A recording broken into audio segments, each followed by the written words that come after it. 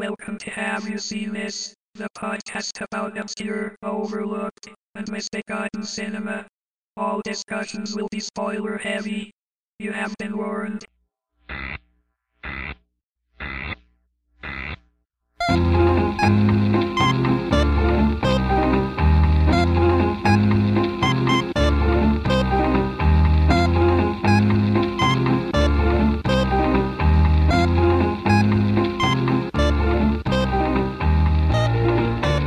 Welcome to Have You Seen This? I'm Jennifer Albright, and I've got two guests with me today. Woohoo! Remember to lean towards the mic. I've got. Is that a warning? Or what are you going to kick me off if I don't? Yeah, I'm going to slap you in the back of the head if you don't do it right. Okay. Sharing a mic with Darren, that'll be interesting. Yeah, I've Good got. luck. Today I've got Darren Hertzeg Hi. and Yveske van Berkelaar, Hello. both of whom you will remember from previous episodes. We're here today to talk about another classic of Dutch cinema, directed by Paul Verhoeven. It's Flesh and Blood from 1985. And it is indeed a classic. It's great. We just watched it. It was very enjoyable. Who wants to give us the capsule summary? I don't know how to give a capsule summary of this movie. It's a fairly linear plot. I mean, yeah, not much happens. What, like, boy ransacks city, boy gets loot stolen, then other boy meets bride-to-be, prince boy meets bride-to-be, then bride-to-be meets original boy, or gets kidnapped by original boy and his merry band of thieves who were screwed over by prince boy's father. Rapes her, but she likes it, but not really, because she's only doing it to survive. She's very clever. She Then is. boy and girl ransack a castle and take it over, and then someone else continue. It's kind of the love triangle. I do think that actually it is Jennifer Jason Leigh's or Agnes's story, but she only comes in on like 30 minutes into it. Yeah. Is it? It's not that late. It's like, oh wait, It's it might pretty be. late, It might yeah. be. Yeah, but essentially, this is Paul Verhoeven reacting to other movies about the medieval period, I think, where previously you'd seen a lot of sanitized versions of the Middle Ages on Or screen. fantastical even. Yeah, and what I kept thinking of the whole time I was watching it, not because of a comedy element, but just because the only other movie I could think of up to that time, or one of the only mainstream movies up to that time to have kind of taken the same approach to the Middle Ages was Monty Python and the Holy Grail. You know, where it's like you have just like dirty people covered in shit. Yeah, and their like, teeth dying aren't of the clean, and plague. yeah. Yeah. Well, there's this other movie that I have seen called Lancelot du Lac by Robert Bresson. Some of us can pronounce things well too, or Robert Bresson, and for all you non-French speakers out there, Robert Bresson. It's Lancelot of the Lake, and it's the story of Lancelot. However, it's really like when they fight, it's really awkward, and you can just hear metal clanging and clanging and clanging, and it's bloody. And then like when the people leave frame, it lingers on an empty frame for like 30 seconds, and you can hear the of the metal as they stomp off to like show the realism of like how awful these like shells were. And then he doesn't even like care about the plot whatsoever. It's like he just like, you know, the story of Arthur and Lancelot, and he just skips whole chunks. It's not even about that. So it also has that gritty kind of like trying to take a fantastical story, not that Flesh and Blood is in any way, Oh, you made it real. but like trying to make it like this is what the Middle Ages, closer to what they may have actually been like. Yeah, Yeah. Flesh and Blood is fairly gritty. Yeah, he had made Spetters, was 2 movies before this, and that's also very brutal and real. And it got terrible reviews in Holland, specifically because of that. And then he made The Fourth Man, which is more poetic, artsy. So everybody's like, "Oh, it's so great that you finally found your voice." He's like, "Oh, just you wait." Is it a sequel to The Third Man? No, I wish. Does it have a Ku Klux Klan? Harry Lime Strikes Back. Well, I read a story about when Paul Verhoeven first was brought on to do Basic Instinct. I think the first thing he said after he read the script was, "How can we put more tits and cunts in this movie?" Wow. So For a Joe Esterhaus script, he had to add? put more Wow. tits and cunts in the movie. So Wow. you know, like his I guess he wants things to be more Just raw. more. But He's good with that. the funny thing about Flesh and Blood is that it came out the same year as Lady Hawk, which also stars Rutger Hauer. I don't know what was shot first, though. I was trying to look that up as well.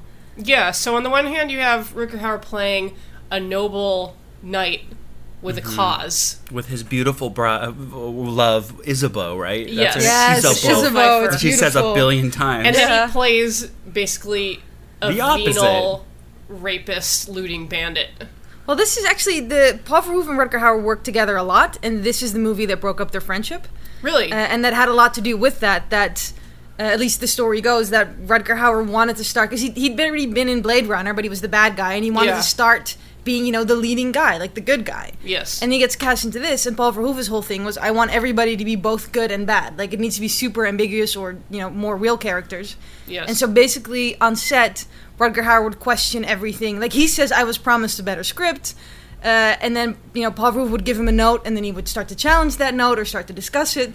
So stories from set is, because they'd also it was an international set. And they'd made the deal that everybody has to speak English in order to include each other. So half of the time on set, it was just Paul Verhoeven and Rutger Hauer yelling at each other in English in a bad accent.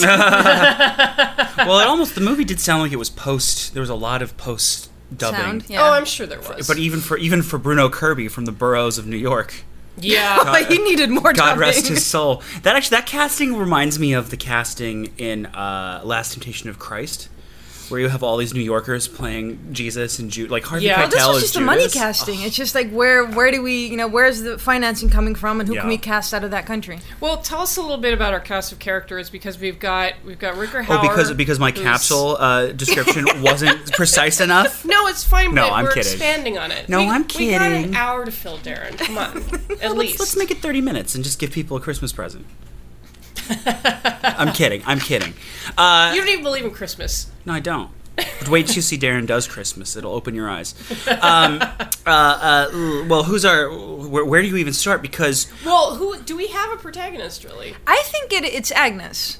Others would probably disagree with that, but she's the angelic virgin raised by nuns who then becomes less innocent and starts to use her sexuality to gain power. Well, she's interesting because she's you have your princess, quote unquote, but she's already very canny from the start because as soon as you see her, she's trying to get her maid to tell her how to fuck, basically. And tells her maid to fuck. Oh, so by that the she way, can watch it. and Yeah. the maid was played by Nancy Cartwright from The Simpsons.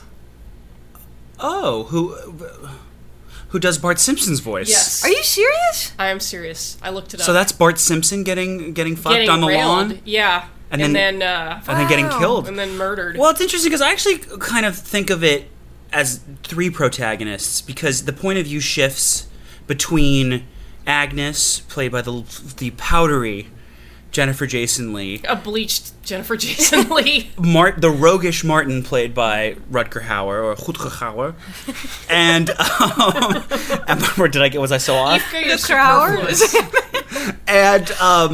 And whoever the fuck plays Steven, Is an Australian actor. Prince Boy Steven. He Named- looks actually familiar to me. Tom Burlinson. Okay, no. Who was also in... Let's see what the fuck this guy was in. Shrimp on the Barbie too. He was in Man from great Snowy movie. River. Okay. Oh, he was in Far Lap. Okay. We keep returning to Holland and Australia on the show. Because all the great lost films are from either Holland or That Australia. is fucking true. I hope both countries realize that we're doing them a great service. But yeah, it is. I think you're right in that it is the love triangle of these two men fighting for this woman, and this woman wanting that almost in a way. And even in a way, Hawkswind, not Hawksmoor. Hawkwood. He's kind of a bit of a The whole thing was the original story that Paul Verhoeven pitched was Hawkwood versus Martin. So you have these two friends that get pitched against each other. One of them is like tired of war and wants to settle down, and then the Alfadini, whatever his name was, tells him you have to get the looter Andolfini. You have to get him out of the Arnolfini. Whatever. Gandolfini. You guys. AKA James Gandolfini. Pay attention. Not So played he by has him. to, take the looters out of the city, and then it becomes basically this whole fight between these two old friends that are pit against each other. Oh. And Agnes was supposed to be a super small part, but then the studio was like, we want a love interest, and that's how Agnes's part became much bigger, and then it became the love triangle, which So- Paul Verhoeven is still not happy with. So he was That like, was- if you want a love interest, I'm not only going to give you one, Yeah, but I'll she's give just- you a she's love going to get interest. raped by like Yeah. all the men in the cast. No, that's kind of what I like, that instead of just throwing in a girl or giving her a bigger part, like, okay, here, now she has sex, he gives her a full-on arc. Like, I think she's Yeah. almost the most interesting character. She has in a it. very fascinating Yeah, arc. because that was actually a case of studio interference leading to something good, because her character is actually fucking interesting. I don't Just think the studio girl. wanted specifically that character. I don't think they knew what they were asking for. That's why Hawkwood still is on the verge of, he's not quite interesting he's enough. not quite. But you feel that there's something with him. Well, and that was he's interesting in the beginning because at one hand, you know, he like is doing this job and then he like mistakenly almost splits a nun's skull open and makes her a seizure laid prone. and then she never comes back, which is too bad. I He actually like that basically makes her character. the perfect retarded bride. yeah, he makes it like he's essentially like lobotomized. Pulls a Caroline Kennedy, lobotomizes her, makes her a acquiescent woman. You know, For does those what of you playing along at home, it was actually Rosemary Kennedy. was it? Oh, was it? Yeah, Who did I say? Caroline Kennedy. I wish it was. Well, no, I don't. Really? What? Oh, yeah. The one they don't talk about. So he's interesting there, and then he like seems like he gives up after that and lays down his arms. And he's Well, essentially, the movie starts with you have a band of rogues working for a lord. These are soldiers. Their means to an end. And once they get him the city back, and they Yeah, get the they're loot promised that they all the think loot, that they're yeah. promised, he's like, no, like throw down your loot and throw down your weapons and get the fuck out. I mean, I feel like the only character who has the least of the main three is probably Steven, because the only thing like bad that he really does is force Hawkwind. What's his name again? Hawkwood. Hawkman? Hawkwood. Hawkman? Hawkwood. Hawkwood. Hawkeye. Hawkwood. Hawkeye Pierce. Is he forces Hawkwood out of his beautiful retarded wife Bliss. Yes. Um, Well, because the guy, was a sellsword, and now he's like, I want to farm the land with my He even says my in- lobotomized bride. During There the are battle, he seedlings even to be says, like, planted. I'm getting too old for this shit. I mean, Like, yes, yeah. thank you. I mean, I feel like the one who's the worst of them all is Arnold Feeney, Father Arnold Feeney, the father, because he promises them Yeah. loot Yes. in the very beginning of the movie and all this stuff just to get what he wants. Because at least his son is into innovation and introduces he's a way into- yeah, to he's cure the interesting. plague. Well, yeah, because there's a slight contrast between him and his son, because his son has been to university. That's Stephen. And I thought that they were going to go in the direction like, oh, well, he's learned, so he's going to be useless or something like that. But no, he actually has to become like a commander and, persuade all these people to fight for him so he can get his bride back. You have the two men are like the opposite of like the Martin is the passionate fighter rogue who's very religious, and then you have Stephen who's the scientist guy and also really romantic. So Yes. you kind of get the two different sides of what Well, she also, has to choose between. Everybody with any kind of hell belief at some point gets completely changed. Like the cardinal priest, It's true. he thinks because they are guided by the statue of Saint Martin that they find. who Yeah, is- after Martin's stillborn son is born, and they And go to stuffed into a barrel. They stuff the dead infant into a barrel, and they go to bury it. But they dig up this statue of Saint Martin. and they use the direction that his sword is pointing to like point their way to where Yeah. he's going. So he believes that this is signs from God, and in the end rejects that. The surgeon, scientist, doctor, believes that his way is right, and he finds out that there's a new way when he takes Stephen's advice. A heathen way. Or no, when Hawkwind lances his bubo and cures himself. on the offhanded suggestion of Stephen's learned knowledge. And then Stephen, though, his whole learned knowledge, all the superstition is nonsense, believes in the mandrake. Yep. He does. So everyone who believes anything, the only one who really seems to believe in nothing is Martin. In a No, way. because he starts out with before he goes into battle, he wants to be blessed as well. Oh, that's right. Yeah. That's right. And he wants to be this like lord and wear Yeah. white. Yeah, but it's interesting because there's a lot made out of choice in this movie. It's a question which is constantly put to Agnes because you see her. She's constantly weighing her options. Like, well, I'm going to pretend to be in love with Martin because that's advantageous to me right now. Yep. Even though, like, I'm in love with Steven. But you see her, like, I don't know, like, if Martin ever beats Steven, then I better throw in with Martin. Well, And she is very smart. she's and so, choice is kind of this recurring theme throughout the movie. You know, and it's like, oh, do you choose the learned or did you choose the warrior path? But then, you know, the movie just ends ambiguously because, like, yeah, Steven gets his bride back, but Martin, even though he should fucking be dead, you know, like, but all of them escapes have to like fight 9. another day. The main characters have 9 lives. Yeah. Yeah. Because Martin is thrown down a well that has been riddled with bubonic plague infested dog meat. This movie, I swear, there are things like the stuffing, the fantastic. baby, the dog with the plague that they cut up and launch into the castle, which is brilliant on Hawkwood's Early part. germ warfare. But what I was going to say about Agnes is she is the proto-Cersei of Game of Thrones. Oh, They- she's also by far the most selfish character in it. Because every choice she makes is for her. It's for her, but Yeah. then shouldn't she be in a way? Because in No, a it's world great, where yeah. she's Yeah. bred to be the servant of someone else, she chooses herself No, and she's a to very be Paul pragmatic. Verhoeven woman because he all has the women that learn to use their sexuality She to their has advantage. crispy curly blonde hair. She And is that is also very the important. typical Paul Verhoeven girl. Yeah, and I feel like Verhoeven gets branded as misogynist a lot, but I think it's a little more complicated than that because I think he's more feminist than I actually do misogynist too. than, Because He- they he use their depicts- sexuality. yeah. Well, he depicts women who are kind of placed in a world where they don't have a choice. You know, because what else is Agnes? But then he gonna gives do? them a choice. Yeah, they have agency, Yeah. which is that's a very trendy And they're thing very to well, want. like, they're quite well rounded. I mean, Yeah. No, she's great. I thought she I was mean, look at very Sharon Stone in Basic Instinct, even, or Gene Triplehorn. Both of them are playing the man. The men are helpless. Rock. Yeah. The men are all getting played. It's the women who have the power. And in Showgirls, yes, she's put in some difficult situations, but in the end, Nomi makes all her choices. No, Yeah, and she gets away clean. They always get at and the she end. They gets always away. get the upper hand. Yeah.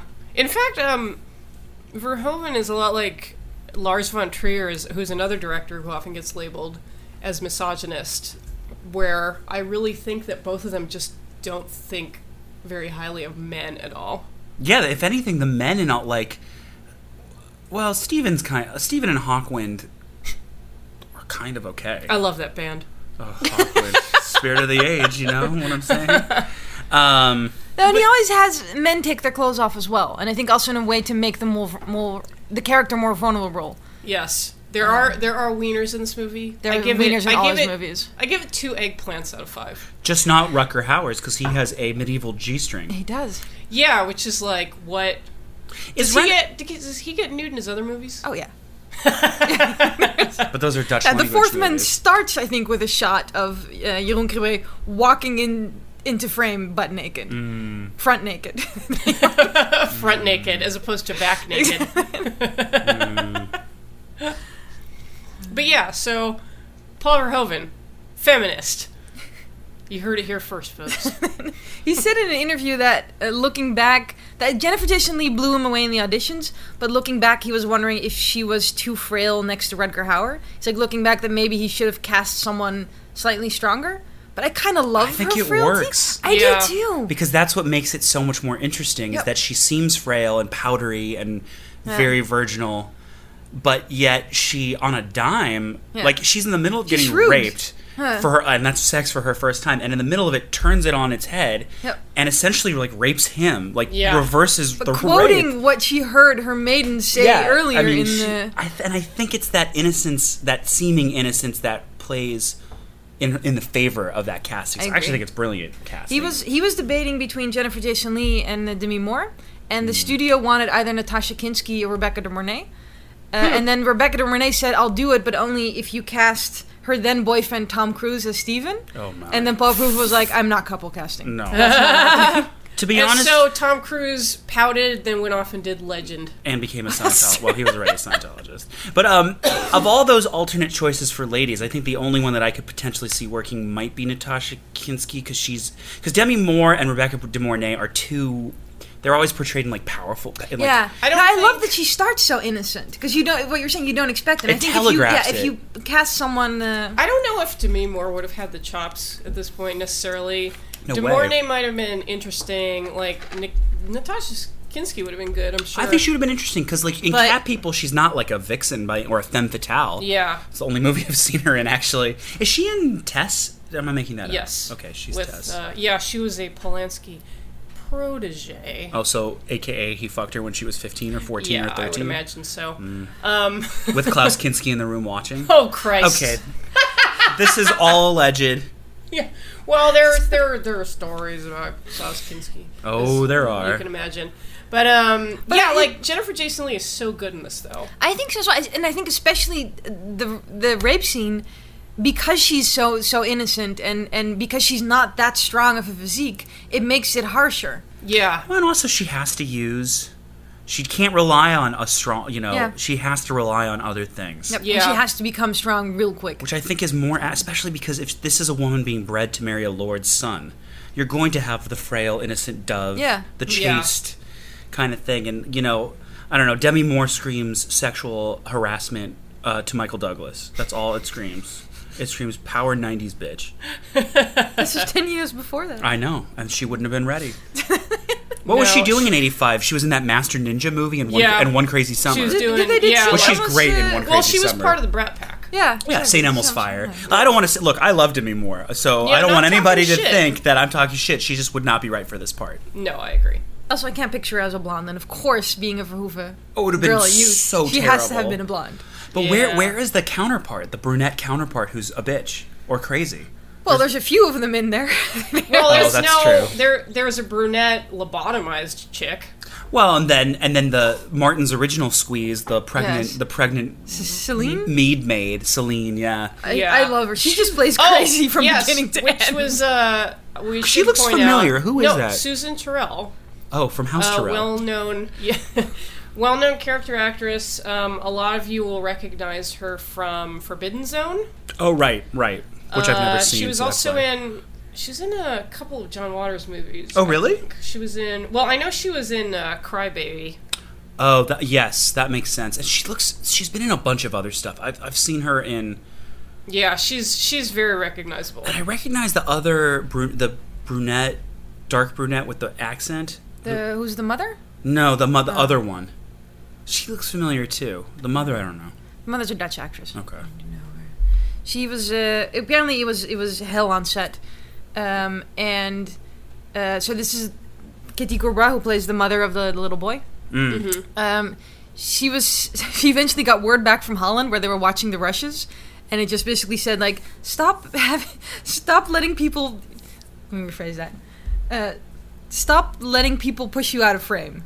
So basically, because she also said in an interview, like, the American actors were terrible, and whenever the director would yell action, they would just push everybody else out of frame. What? So then she started to push back. And I kind of, I think it adds, because it was such a ragtag You're the group. rowdy band of Exactly, misfits. yeah. It works. And Verhoeven also said that they were like a horrible class, and he was like the teacher, and one of them would start complaining, then all of them would start complaining. He's like, it was That's what it looked absolute like. hell. But I think that Yeah. works for who they were. Exactly, but it was probably horrible to be there. It's an extremely rough and tumble bunch. Which is a rough and tumble watch. Well, I was actually I've been thinking about this. The fact that it's called Flesh and Blood, because it's not like that's not an obvious title for this movie. Not the original title for the movie. What was the either. original title for the God's movie? Own Butcher. Well, that doesn't really help either, except for the fact that a dog gets butchered up. That's true. But I guess I was thinking about it. You could think about it, and that they're all flawed characters. They're all flesh and blood, and that the flesh is so true. attacked throughout the movie, either via sexual or murdered or the plague. Like they're just flesh and blood. I don't know. It's an interesting title. Well, the whole movie is like riddled with symbolism. Doesn't it have like a large? It has like a subtitle I saw on Can I Stream It? Like it's like the story of the. It's got some extra subheading to it in some. Yeah. Also known as the Rose and the Sword on early VHS releases. Yeah, the rose Wait, and the what? Sword, which makes even less because that makes me think That's of a like terrible- the That's That's like slipper and the rose, Yeah, that's a fantastical. or In the Name of the Rose. Do you think they tried to maybe like fake people out, thinking they were renting a movie with Matthew Broderick and Sean Connery? I Also think they medieval tried period. to. Christian Slater. Christian Slater. I'm getting Matthew Broderick, of course, confused with Lady Hawk. Philip the think- Mouse or Philippe the Mouse. I think they tried to fake people out a lot when they were trying to sell this movie because But that's the like whole thing about the 80s. Like they always make the lower budget. Not that this was low budget. yeah, this was $7.5 million. $6.5 million. The sword It and only the rose. it only made about $100,000 in the U.S. But it's also it's like 85. It doesn't. If you look at all the movies that came out then, especially, it's all like medieval fantasy or fantasy Yeah. this. Oh, I way think more of the classic This adventures. is and very this much ahead of its time Yeah. because there's no It's Game of Thrones before Game of yeah, Thrones. there's no That's resolution to true. the story. Right. There's you're constantly shifting in who you're rooting for because people switch between bad and good, and not in a soap operatic way. Yeah. I think in a believable way. Yeah. And so it's like, and also this because the plot is really simple. It's not about plot, and so it's like it's very interesting. I was watching that thinking to myself, "There's no way a studio would make a movie like that. This like a Hollywood studio, TV. I could see this being on TV." Yeah, nowadays. Nowadays it would, yeah. Or a super indie type of, but even like the Black Death, was that what that was called? The one with Eddie Redmayne? And, but that had a much more yeah. clear cut, like it was obvious what the film was trying to say, whereas in this I think it was saying a lot and various different things. No, going back to what you were saying about Christianity as well, which is something that Paul Verhoeven would love to kick against in general. The whole thing is like filled with religious metaphors and symbolisms as well.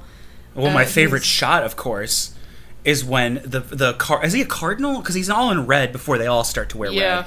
Whatever he is, the priest who is in their merry band, when he says to God, give me a sign whether I'm following you or just a crazy man, essentially. And he looks up and he sees Martin with the wheel behind his head, like the halo, with the sword in the same position as the statue. And I was like, that's just a brilliant shot. But there's so much other... Yeah, I mean, also the eating of the... I think that's my favorite scene, the eating of the mandrake root. Because first of all, it's a super sweet, romantic scene.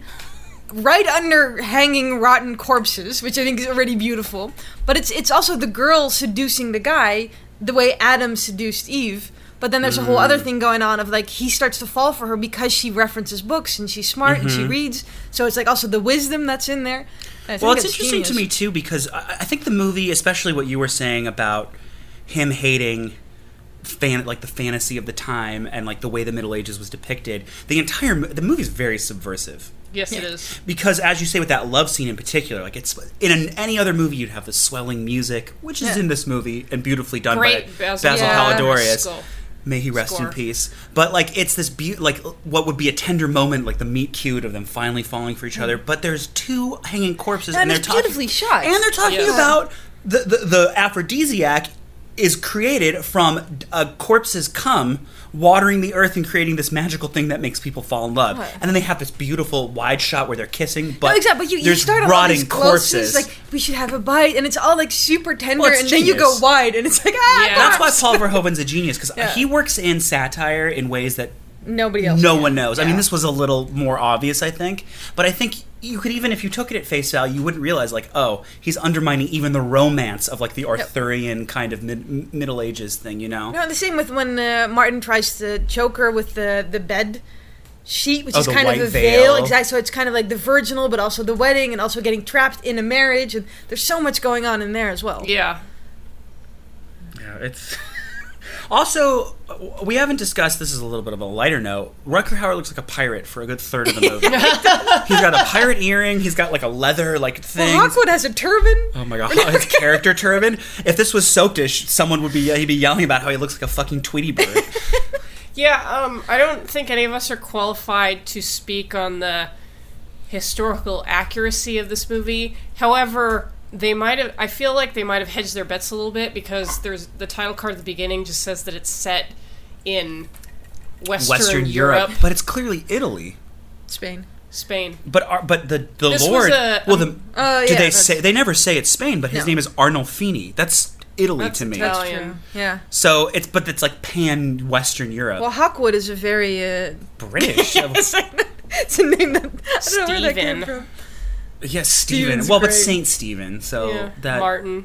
But also, I love how specific he then is with the time. It's 1501. Yeah, like, 01. But then again, so the Middle Ages. It's the end of. It's the beginning of the Renaissance. It's the Renaissance because it's the last few years of the Middle Ages. But that's also you have Rutger Hauer is the Middle Ages and Stephen is the Renaissance. And they're coming into contact, but they each take a bit because one wants to be the because Martin wants to be the like learned lord. He wants to be a lord, and he wants to eat with knife and fork. Yeah, because he kind of starts to play act at it as soon as he gains a little bit of success. Yeah, in when he puts on the Lord's clothes and they eat the Lord's food and eat it with utensils. Well, after they take the castle, after they've kidnapped Stephen's bride, they take a castle. and then they become like the new lords and ladies of the castle. My capsule description did not Encompass this plot point. We don't hold it against you. I think it's important for a listener, perhaps, who hasn't seen the movie, to know what's actually happening. And they go and they eat all the food, and they save some of the servants and have them cook. And then Steve, shortly after they've kidnapped Agnes, the clothes they have stolen from the Arnolfini clan are all red, and they decide they're going to be red. And when they sack the castle, they're like demons coming out of the chimney, which I thought was like a devil coming out of a chimney, which was beautiful, especially with middle-aged superstition hadn't quite gone away yet by the time of 1501 specifically. And then after they're in the castle, Martin and Agnes are in all white. And like this is a big issue for the like ragtag band. They're like, "Oh, who are you now in all white? Who are you?" Yeah, because initially they had decided to wear red, and that's when I kind of start to like Martin, because he does. They are screwed over in the beginning by Arnolfini by saying after they've taken this other city that they can loot it, and then Arnolfini. No, and he loses his child. And he loses his child, and it's sad. But then he rapes Agnes, but then he tries to saves also her at the same from being time, raped by anyone else. Exactly, which is what she wants, though. She wants to be saved by him. Well, I think because that's what she whispers to him, right? Yeah, like, let it be just you. It be just you, which is her manipulating anyhow. Absolutely, yeah. Which is no, she even cuddles up. Like in the end, she cuddles up to that other guy who I don't know how he died, but the one who wants to sleep with her constantly the whole time. Yeah, yeah, and then she starts. Oh, he gets stabbed with the rocket. Stephen's rocket rocket spear. Oh, that was fantastic. Which is brilliant. But yeah, it's implied that she sleeps with him as well. With some good kills. Oh, it's great. That's the thing. Paul Verhoeven he doesn't shy away from anything. He can raise great questions while also pleasing all the visceral, the earthly senses. Yeah, he gives you sex scenes. He gives you But he's also violence. said, like, if he depicts rape, he wants it to be brutal and horrible because that's what it is, instead of kind of cutting away from it. And That's especially, true. it's an awful scene. Because it's funny, like... where they're getting when they're raped? Where she gets raped, yeah. Because it takes a village to rape a woman, apparently, in this movie. Because he's like they hoist her up. He has his gang help him rape her, basically. Even though he's the only one raping her, like they're basically like forcing her onto his dick. Which then she turns around when she like reverse rapes him. And like other Verhoeven movies, like as funny as Showgirls is, like the rape scene in that movie is brutal. punishing. That's the thing about that movie. Like whenever you're watching, it's like, oh, haha, this is ridiculous, and then that rape happens, and no one's laughing during that part. And then in the when she stumbles out with the blood down her legs, it's like that part's like genuinely like disturbing, which I think would be the only part of that movie that which steals the laughter from one's lips. You raised another good point that Paul Verhoeven is really good at water sex scenes. Oh my god! Yeah, there's a bathtub sex scene in this movie. It's a proto Showgirls flopping like a tuna pool scene. I could never look at Kyle MacLachlan the same way ever again. Why would you want that. to? I have so much more respect for him now. Dale Cooper, when it comes back to Showtime, when Twin Peaks comes back, you won't be able to look at him the same way. No. He's got the best haircut in Showgirls. Is it so bad? Got that floppy hair. Those neon palm trees. He's a classy fucking guy in that movie. Yeah. He teaches her how to say Versace. Yeah, Versace. Well, in this film, when they take the castle, they take a bath in the Renaissance hot tub. In a giant tub. And she kind of flops on top of him, and she rides him. She learns fast, that girl. Yep. She goes from virgin to 60 in like she's a smart. hot second. Clearly, she's smart. Yeah, she is. She steals books from nuns and learns about mandrake roots and. Well, her maid really likes to fuck, so she just learned everything from her maid and then applied it. Yeah. Yeah. Well, what else? What other hot points are there to cover on Flesh and Blood? What was your favorite scene, Darren? My favorite scene. I mean, my favorite scene has got to be just that one shot where the cardinal looks up and sees the burning wheel, Martin with the wheel. That's just brilliant. And I also, I thought that's hard to say. I thought the whole end sequence was pretty well done because it's shifting in. I don't know the dog. The dog. Yeah, when Hawkwood is catapulting diseased dog flesh. I think that's pretty brilliant. Yeah, it is pretty brilliant, and I also just love that they went there because that is not something you will see in a lot of movies. Even in like brutal like Game of Thrones stuff, you don't. I haven't seen that. Generally people shy away from animal death, torturing, and in fact, to the point where there is actually, I think there's a site called "Does the Dog Die?" and it's like trigger warnings for like, you know, if you can't handle seeing animal death on the screen, it'll warn you. That's what about movies. Well, spoiler alert. I didn't see Mad Max for the longest time because of that. Really? Well, don't see Turner and Hooch, and don't see Lethal Weapon 2. I saw Turner and Hooch a bunch of times. Cried. In the It's a theater sad when it came out. movie. Yeah, stay away from Old Yeller. Oh my god! Well, yeah. Well, what's really crazy is not only does this dog, you see it licking up diseased blood, and then a couple scenes later, you see it covered in like plague, lesions and stuff.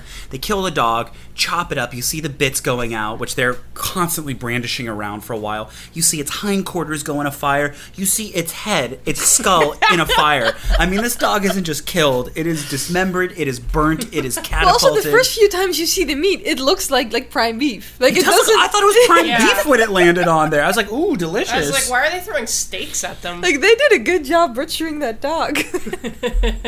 I feel like there was more story. Like, I want to know more about what happened. Like, there could have been a sequel with Hawkwind and his bride. Well, had it not flopped, there could have been a lot of. She was a nun, so she obviously gave up her. No, she was raised by nuns. I thought she Just was like Mary, in Queen of Scots. Well, Look what happened there. that was the thing that they did. They would put girls into convents because it was a way Yeah. to keep them chaste Well, and Agnes safe. was raised in a convent. Yes. My grandmother went to a convent school. She wasn't a nun. She's Jewish. But she went to a convent school. Well, that was the thing to do in like 1940. Oh. They would when they Educated. punished her, they would put her in an attic with bats. Jesus. Yeah. Well, that's convent school for you. And the bats would be like, "We're very disappointed in you. oh, We're gee. not mad. We're Oh, it's a disappointed." Jew. No, the bats didn't say that. Ika, what's your favorite scene? The eating of the mandrake root. Yes. Oh, For sure. yeah. I forgot about. We just talked about it, and I forgot about that scene. It's hard to pick a favorite, but I think I don't know. I really just love all the scenes with Jennifer Jason Leigh. Yeah. I think it's hard to pick a favorite, at least for me, because it's such a weird. It doesn't follow traditional construction, really. So it takes a while for it really to get going as to what's actually happening, and especially in that first act, it really keeps you guessing as to what's it going to be. And then by the second act, it takes on a whole other tone. And I think the third, it's just constantly shifting, and it plays out in a way that's just not. It's not plot oriented, really. No, it's not. And it's not. It's.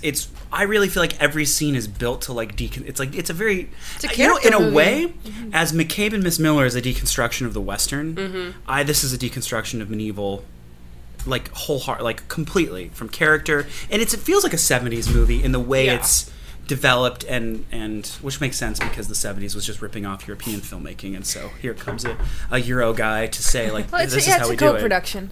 Sure. So this was his way Spain, to. Holland. Yeah, Holland, exactly. Yeah. Australia gave money.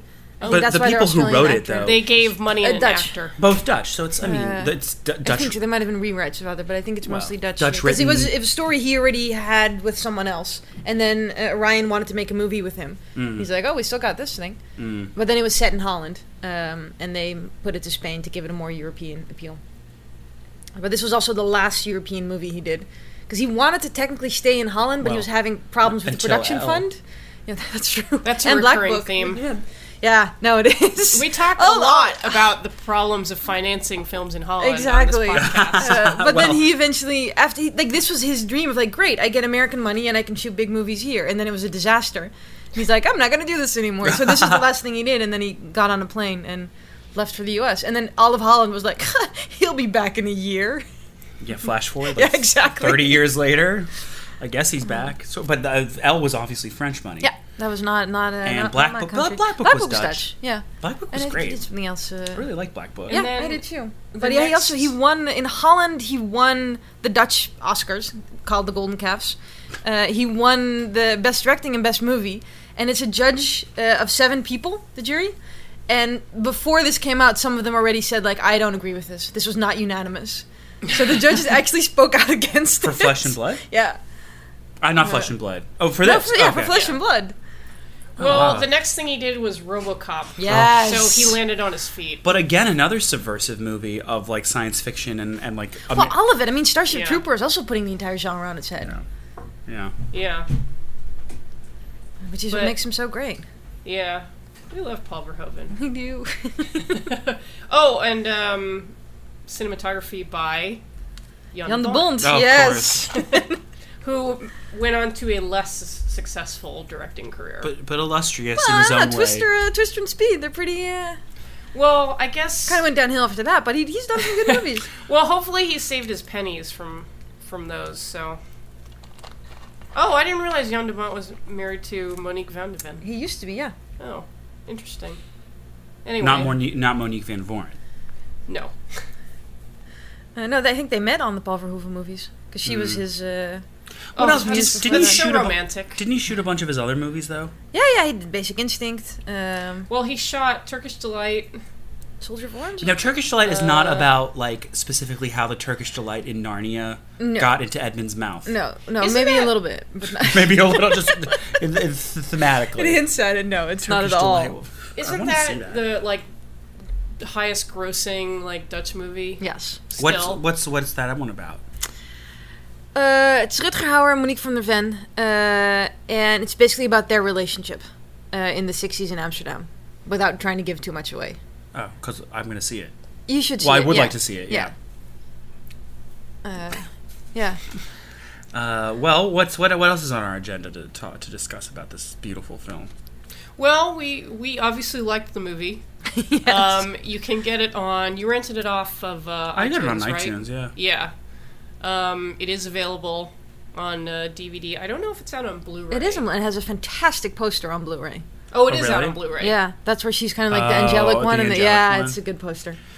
Yeah, Well, so... it's weird because like when we first started, I was like, I wasn't as into it, and as it went along, and I kind of got once that Mandrake. I think it was when the Mandrake scene came in. I think that's when I changed my mind because I'm like, okay, I can go with this, but it's definitely not. It's not a mass appeal for many reasons, but like I just think it's a difficult. It's very hard to root for anybody, and I think that makes it what I like so much about it. Yeah, I feel like it probably would find a more receptive audience now. Well, Oh, it became a cult movie. Yeah. And I can see why. But it's not a big mass movie. But it's very interesting in comparison to other movies of the time. Like, for a while I wanted to do kind of a double feature episode where we would talk about this and then Sword and the Sorcerer, which is... That's so different. Yes, which is a kind of terrible medieval fantasy movie which does have adult elements to it. See, that's true. But like in a more there is rape in that movie, but it's handled really poorly. Is the Sword and the Sorcerer the one with like the gauntlet sword? And Yes. and there's that beautiful line, dates, no beef? Yes. That is so. I haven't seen that since Because 1998. It's they actually did a riff tracks of it because it's so Of bad. course they did. And Richard Mall plays the demon. They did multiples of those. Yeah, there's Yeah. a sequel to Sword Yeah. and the Sorcerer, right? Yeah, which my friend told me is one of the worst movies she's ever seen in her whole life. I mean, I almost feel like I Sword. think it and has Kevin Sorbo. Oh my god, really? Yes. I feel like Sword and the Sorcerer fits, though it's not a barbarian movie. It fits Right. closer in the genre tropes of the sword and sandal barbarian. Yes, kind it of does thing. because Yeah, but it's it's also like that- it's like lusty men and breasts, you Yeah. know, that kind But of it is thing. kind of that 80s, like that Kroll is one of them. Yes. And like, well, Beastmaster's a little later, but it's kind of that fantastical, you don't quite know when Like it is. what it's like, time yeah, period sort or of what it middle. is. Exactly. Yeah. You can be It having, borrows from the Middle Ages. It Yep. borrows from barbarians. Yeah. Oh, Krull. I Krull's love great. Cull. No, Oh, no, Cull the there's- Conqueror. there's It is Krull. Krull. I love And Krull the Krull. Is it the Conqueror. Glavius? Is that Yes. that like Yeah, thing? yeah. Oh. well, they all have a weapon. There's a like Cyclops. all these movies, there's like a laser specific beams. weapon. Yeah, it's great. Oh There's yeah, a they all gimmick have the weapon. weapon. That's Yeah. true. The gimmick weapon. Yeah, and and then you have like nicer movies like Lady Hawk or Legend, which are Yes. let's say more family friendly. Because also Excalibur is a really weird one as well, because that's I also love dark. Well, Excalibur is interesting how Well, that came Excalibur's about. pretty adult too. Because Yeah. Borman was wanting to do Lord of the Rings, and it didn't happen. So they used all the designs, Oh. and they did it. So it'd be interesting to have seen his version. I think it would have been a lot different to the Peter Jackson. Oh, yeah. I'm sure it would have had a lot of unmotivated green lighting. Yeah. But Excalibur is... But would it have had Helen Mirren's boobs? No. Excalibur's weird. I love It's a strange Excalibur. movie. I love But it kind of Excalibur. feels like it's supposed to be in that genre, but it isn't, because it's really Well, weird. that part with the tree, where they're all hanging on the tree, and, Yeah. then young Mordred is... Woo! Mother! With that, like, gold Grecian armor. It's an interesting one. Yeah. I just rewatched Zardoz the other day, by the way. Or tried to. I can only get like about three-quarters of the way through before I get bored. Zardoz has like a gangbusters opening. Yeah. Gangbusters opening. Great. No, I was riveted. And then the my last 15 interest minutes just, are great. But the middle section of that movie, like in the tabernacle and all that stuff, it's like, oh. Yeah. But, you know, Boorman's done better Boorman's films. a fascinating... I've actually never seen Deliverance. Sorry, podcast listeners. Oh my god, I haven't either. Oh, really? You should watch it. I can't imagine why I haven't seen it, but... I don't know why. It's like, it's just sometimes I have a classic here and a classic there. Yeah, that I you know, haven't seen. everybody has their gaps Like in Better the Off list. Dead, I've never seen. There's my 80s movie that I Sound of haven't Music. seen. Sound of Music, there's my 60s movies I've never seen. Her. But yeah, like, Okay. But yeah, like, Flesh and Blood is definitely in good contrast to kind of, Yeah, I think you're right. Those- It's the counter of everything that was going on, and it's way before Dragon its time. Slayer. Yes, that was another- another. Yep. Hawk the Slayer, I a personal saw favorite of mine. half of a double feature. You saw the full double feature did. of Lady Hawk and Dragon Slayer. Yep. But they're very different. I mean, there's the They are, but fantastical... it is. Yeah, it's that fantastical element, and you can go there with the whole family. It's like the pre-Willows, like it's that. Yeah, the pre-Willow, exactly. Yeah. The, like, kind of, we don't really have the budget to do this. Yeah. Medieval. It's interesting That that, like... Legend's definitely in that as well. Yeah. Talk about weird movies. Oof. Legend's a little bit of a slog. It is. Well, the director's cut's, like, I think even worse. Is you, it? you take away the Tangerine Dream score, which is Yeah. usually the best part of any movie they do. Like Lady Hawk, the best part are those weird zooms to the hawk with the Tangerine Dream music. Yes. Well, and also Matthew Broderick's voiceover, him because that was such a hit in Ferris Bueller. Let's put it in this Lady movie Hawk as is not. well. It's not a good movie. I love Lady Hawk. That said, I do love it as well. And then It's cute. what were we talking about? We were talking about Tangerine Dream. Oh, Legend. And then like it adds this like Mia Sarah singing. Speaking of Ferris Bueller's Day Off. Well, Legend, I think originally had a Jerry Goldsmith score. In the director's cut, they bring it back. Yes, Um, and it has a great credits song by Brian Ferry featuring David Gilmour. It's true. Is Your Love Strong Enough? And then it's just, I think the best part though of Legend is Tim Curry. I mean, I don't think Oh, anybody, well, no one nobody- disagrees nobody with that. disputes No that. one disputes so- that. his- I his- do oh. really like that weird dubbed over fawn. Jack, Oh God, come Jack. And what is Ridley Scott's thing with unicorns? Like that whole unicorn The thing only- in Blade Runner. Well, that's from Legend. I know they took the That's- yeah, footage from exactly. Legend and put it in. But I was like, what is this fucking thing with unicorns? I think Ridley Scott almost loves unicorns more than I do. Is it his subtle way of saying that he's really gay? Like the unit cut off the horn, cut off his masculinity. Oh, he's afraid of castration. Man, it's a castration fear. There we go. We've done We it. figure you out. We know what your deal is because look how into like also he's so afraid of like vaginal things like and getting impregnated via like aliens. That's true. But that's also the masculine impregnation into the feminine mouth. Which is Our Freudian tying it back to Starship Troopers. That's the masculine- vagina mouth. Yeah, slug. that has a penis that goes into your head. Oh, Starship Troopers! What a movie! That movie's the best. It's really great. And also, you know what? It does have his curly hair. She's not as blonde No. as you would want. Desi Yep. is the Dizzy. Diz, yeah. Now he loves Casper that. Van that Dien is kinda- brilliant in that movie. So is it's mean, Denise that Richards' whole movie- Commander. What happened to that boy? Well, he had we- such promise. Eve and I had the pleasure of seeing a screening of Starship Troopers at the ArcLight with Paul Verhoeven, the writer, I forget his name, sadly, Casper Van Dien, as it turns out, in the audience was the girl who played Dizzy. Really? The woman, I should say. And she came and joined them. And she looks just as good Yeah, she as looks she the did. She exact looks same. 20 years have treated her well. And Casper Van Dien also looked good, too. I mean, He did. looks pretty much the same. And I usually hate Q&As, but this one was fun. Oh, it was great. great.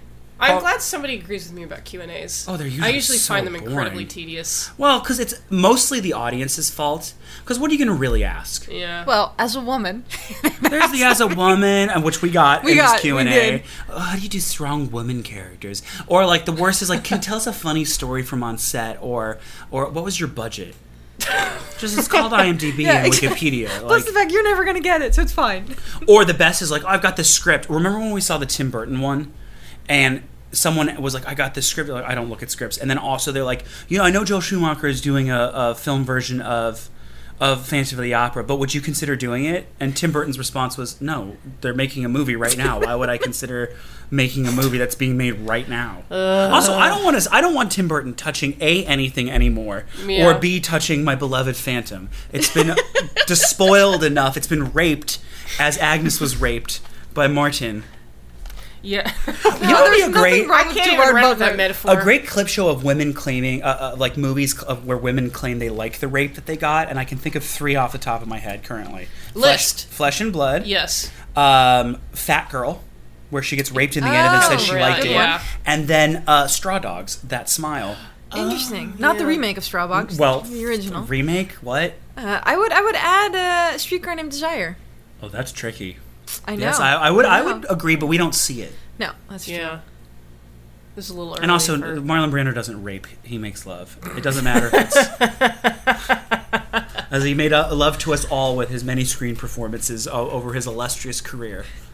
Wait, it started off steamy and sexy, and it got sloppier as it went on, but it got no less satisfying. But here, also, we're not sure if she actually likes it. No, I mean she's playing into it, but that doesn't necessarily. Sure, but we're not sure if Susan George liked her rape in no, Straw exactly. Dogs. They're all. Or if Fat Girl truly liked getting raped by the axe murderer who killed her whole family. Spoiler alert! That movie is not good. I walked out of that movie and then heard the ending and walked back in just to see it with my own eyes. It's an interesting movie. I did want to ask a question of Yvka, who came prepared, which I don't remember if you mentioned or not previously, but the fact that Verhoeven said this was the unhappiest he'd ever been on a set. Yes.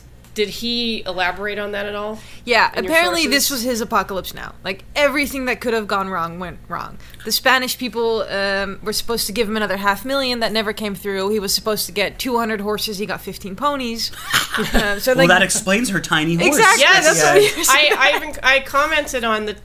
I mentioned... when Jennifer Jason Leigh rides off with them at the end, I'm like, oh, they even gave her a tiny horse because she's so tiny. Yep, but I guess that was what that's they all had. they got. And then he said, like, the actors were terrible and he couldn't really work with them. The fights with Rutger Hauer. So all of it. And also, he's been wanting to do, like, a Crusades medieval movie since he was in film school. And he did Florus, which was a TV show, but that was much more like he's the good guy knight, and he's saving. And that was also Rutger Hauer. And then he gets to do this, and it's also the first American project. So leading up to it, it sounds like terrific. And then apparently it was a nightmare on set. And he still regrets that it wasn't the Martin Hawkwood story. Right. Like, he kind of wanted to do a Wild Bunch. Right. And that never ended up happening. I feel like you need to write the Dutch equivalent of Hollywood Babylon by Kenneth Anger. You are the source of all, like, the Dutch film industry gossip. Like, the way it was talking was even, well, I heard, like a 50s gossip columnist. It's interesting, and flipping through, Yvka did come very prepared. She came prepared with a biography of Paul Verhoeven in Dutch, which I thought was sadly Italian. is in Dutch, because I would highly recommend everybody reading that. And then the Taschen Paul Verhoeven book, which looks great, but I flipped through it and casually saw that in one of the captions that Verhoeven believed that Rutger Hauer was his, like, Marcello Mastroianni, as Fellini used him as a stand-in for himself. As he would use Rutger Hauer. So I'm sad to hear that they had such a falling out. But then they broke up. Yeah, no, it is. And what did Rutger Hauer do since then? Deadlock, Hobo with a Shotgun, Blind Fury, the original Buffy the Vampire Slayer, True Blood. Do I Need to Go On? I love Rutger Hauer. I do too. You know what? I remember in the 90s. Everyone sane loves Rutger Hauer. In the 90s when they were doing, like, Dream, if there was an X-Men movie casting, a lot of people were like, he'd be a great Magneto. Oh, he would. I still think he'd be a great Magneto. Yeah, that is definitely true. I could believe that Michael Fassbender, growing older, would turn into a Rutger Hauer type. Yeah. They look a little similar, well, more so than Ian McKellen. I still think Roy Batty is one of the best villains. It was great, but he's not so much a villain because you understand his perspective. Well, that's what makes a great villain. Don't we all want more life, fucker? But tying back to the sad story of Paul Verhoeven in the medieval times, he was very close to finally getting his Crusades movie made, and then which was already no, it wasn't Ridley Scott. It was cast Jennifer Connelly. Yes, Jennifer Connelly was the princess. John Turturro was in it. Arnold Schwarzenegger was in it. Yeah, no, they had all the sets built. It started with a priest getting castrated because he'd raped a little boy, and then his penis falls off and a dog grabs it and runs off with it. Like, that was the opening of it. And then the studio went bankrupt, and they had 2 movies in productions, and they said we can only do one, and the one they picked was Cutthroat Island. Oh. So that was the end of Paul Verhoeven's crusade. Cutthroat their island. That's terrible. Yeah. Oh, no. Oh, we were deprived of a potential from what you just described masterpiece. I know. That's I one of the know. saddest stories I've ever heard. Yep. Even to people like him, it still happens. And he was big back then as well. I mean, he Well, still you know, is, like directors like Kurosawa like struggle even at the end of a long illustrious career. It's because he was to old. get films made. I was but- reading all about that. There was the whole, like, John Huston actually had to leave the studio system because he was too old, and they thought he might die, so no one would insure a multi-million-dollar production. So he had to do Oh, wow. independently finance. So that was Yeah. that was the attitude back in like the 70s and whatnot. Nowadays, with directors working until their 80s, Yeah. essentially working till they die, Yeah. that's kind of changed a bit. But like, I think Ken Russell went through the same thing. well, Ken He did Russell a lot of self-financing and because his movies were insane, you know. Well. And so then he would like just make movies on video cameras at his estate until he died. I think when he died, he was about to be making an Alice in Wonderland musical, which I think would have been brilliant. Yeah. My sources on the inside were telling me that Bernard Rose, the director of Candyman, was taking it over, but I haven't seen this movie. Oh man. Well, we got since- to dig up Bernard Rose. Oh, and ask him. Candyman is, well, you don't have to dig him up. I met him. Oh, Maybe I could get him. Yeah, I could possibly. That'd be quite the get. My person on the inside might still be on a 4-month honeymoon, so I have to wait till she comes back. But I'll tell you the story off air. Oh, sounds great. Anyway, thank you, Darren. Thank you, Yvka. Thank Anytime. you. Yeah. That was our Flesh and Blood discussion. You can get it on iTunes or DVD or Blu-ray. Watch the shit out of it. It's good. Yeah. Watch it. It's great. Now that I've had like an hour or so to process it, I like it even more. The Yeah. more I think about it, the more I like it. Also, because there's so much in it that you keep on going like, oh wow, that was that and that. There's a lot to think about in that movie. It's not just a rape and pillage. Yes. It Although will- there is rape and pillage in it. Yes. You be warned, but So once you've gotten off from that, take another look when Yes. you calm down. seek it out. It will reward you.